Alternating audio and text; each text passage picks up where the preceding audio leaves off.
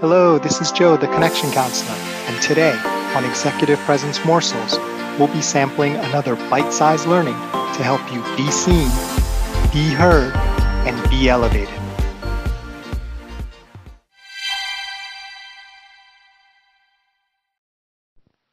Welcome back to Season 16 of Executive Presence Morsels, and we're coming on the tail end of Stress Week. Today we're going to talk about a term called emotional contagion and how that applies to leadership. What an unpleasant term, emotional contagion, right? It sounds like one of these outbreak type movies, or the world that we're living in right now with COVID, unfortunately.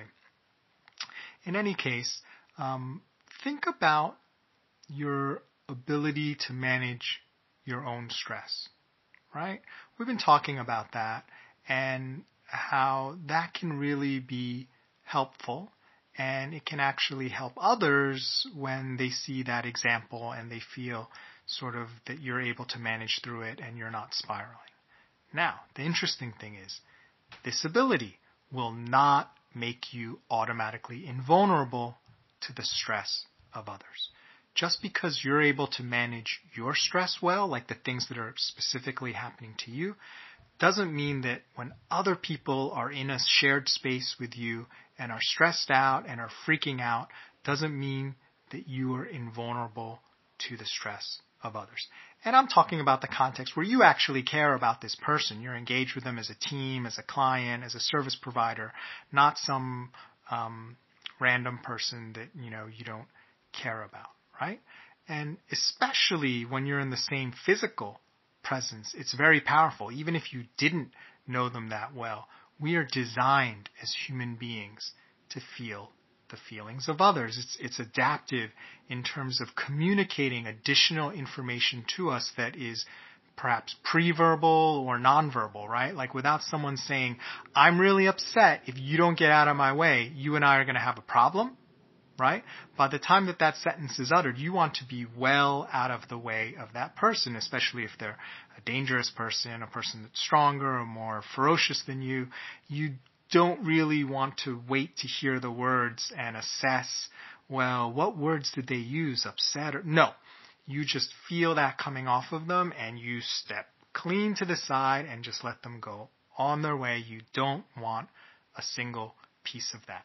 So this is adaptive, and it's also adaptive in a good way because we can get in sync with the joys and the happiness of others. It's important for us as human beings to be able to feel what others are feeling. Now, what this means, for better or worse, is when you are in an environment where everyone's alarms are constantly going off, guess what's going to happen? This will trigger your alarm or make it more likely for your alarm to be triggered, right? So imagine, a parking lot where one car alarm goes off and which triggers another car alarm. And sure, not every single car alarm in the lot will be going off, but perhaps if it's loud enough or aggressive enough, it could actually trigger additional alarms. So, one way the book describes it, they use a metaphor. Another person's alarm is like secondhand smoke, right? It affects you when you are in the same room, even if you are not smoking yourself. You are not smoking, but you are still negatively affected secondhand by what's going on with the other person and the smoke that they're producing. Now, the tricky thing here is not to turn off all emotions, right? It's not to become like Data, like, in Star Trek or some sort of android. You want to feel the emotional current. It is adaptive, it is informative, but you don't want to get swept away by the riptide of other people's emotions. And this is an important thing to keep in mind for leaders. And this principle also applies to teams, especially when you are the leader, right? The way you handle your stress, your emotional state, this is going to be contagious to others. So you can lead people off a cliff, or you can steady the ship. So when you help yourself, you help others too. And it's also important as the leader to identify when there are individuals on the team that are being contagious in a negative way to others. So the way that they're dealing with their stress is making others react and respond in a way that is not going to be helpful to accomplishing the goal. So if that's not addressed and you don't help this person deal with the stress or help the team deal with overall what's going on, then that will give you lower performance and a negative result, regardless of how smart, talented, and dedicated your people are. So wrapped inside all these concepts are a lot of marks of executive presence, right? The 6 degrees of executive presence, some of them we talk about are equanimity, right? That ability to be cool under fire, to be resolute, right? Even when things are going badly and maybe people are questioning you and stressed out, to still have your true north and do the thing that, as long as you believe it's still the right thing, to continue to do it. And also to have confidence, right? Even if maybe you are stressed out and things are going wrong and it's suboptimal positions, that you can still have a purity of action with less doubt to give you the best performance you can have in that given moment. So what I'd like you to do today is ask yourself, how conscious are you of your impact on others? Right? Do you lead better or worse when you are under stress? And there's no right or wrong answer. And if you work on a team, what ends up being the collective response to stress? And has it helped or hurt the performance of the team? Now, as we wrap up Stress Week, we're going to talk about a funny little thing that happens when you make any sort of personality or character change. So a quick preview, the change is not always welcome, and we're going to find out why. So thanks for listening to Executive Presence Morsels. This is Joe Kwan, the Connection Counselor. Remember, it's not what you say, do, or wear. It's how you make people feel that generates executive presence. Nothing else matters.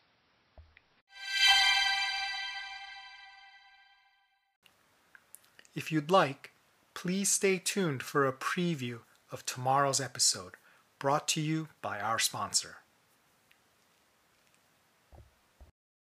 Hi, this is Joe Kwan, the Connection Counselor. Imagine this scenario. The good news is you've been promoted, and now you have a team to manage. The bad news is you've been promoted, and now you have a team to manage. Managing other people can be a little bit like parenting in that there's no manual on how to do it, and often you can get different results depending on who happens to be on the team.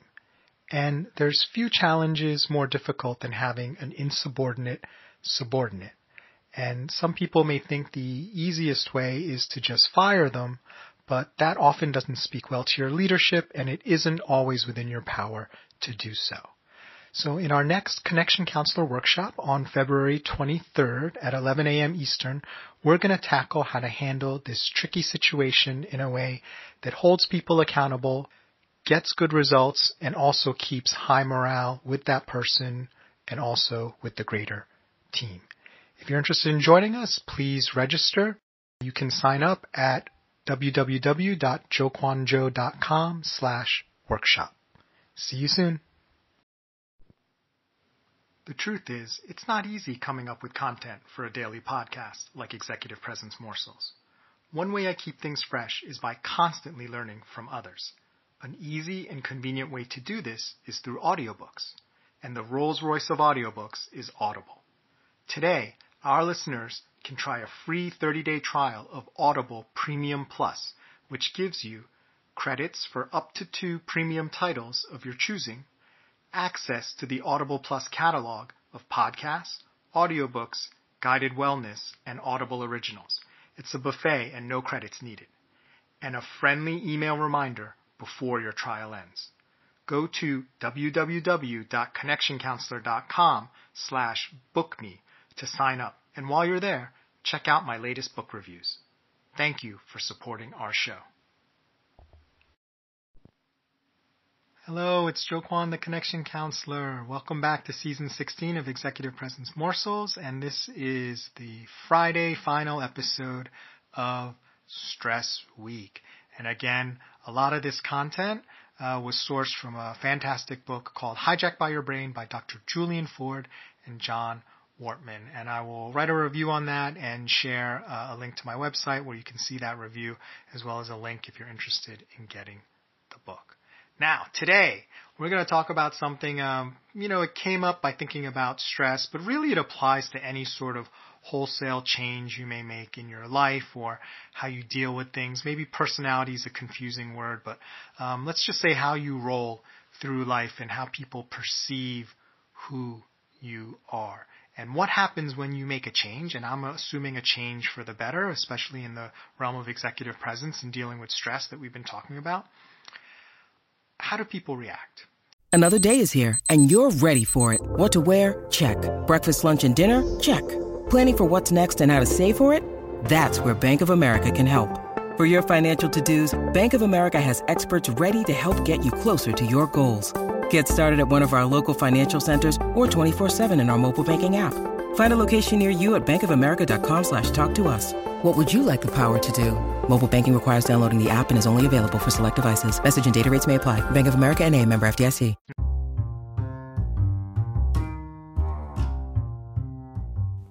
Thanks for listening. Can't wait to share the rest of the episode with you. Join us next time for another tasty executive presence morsel.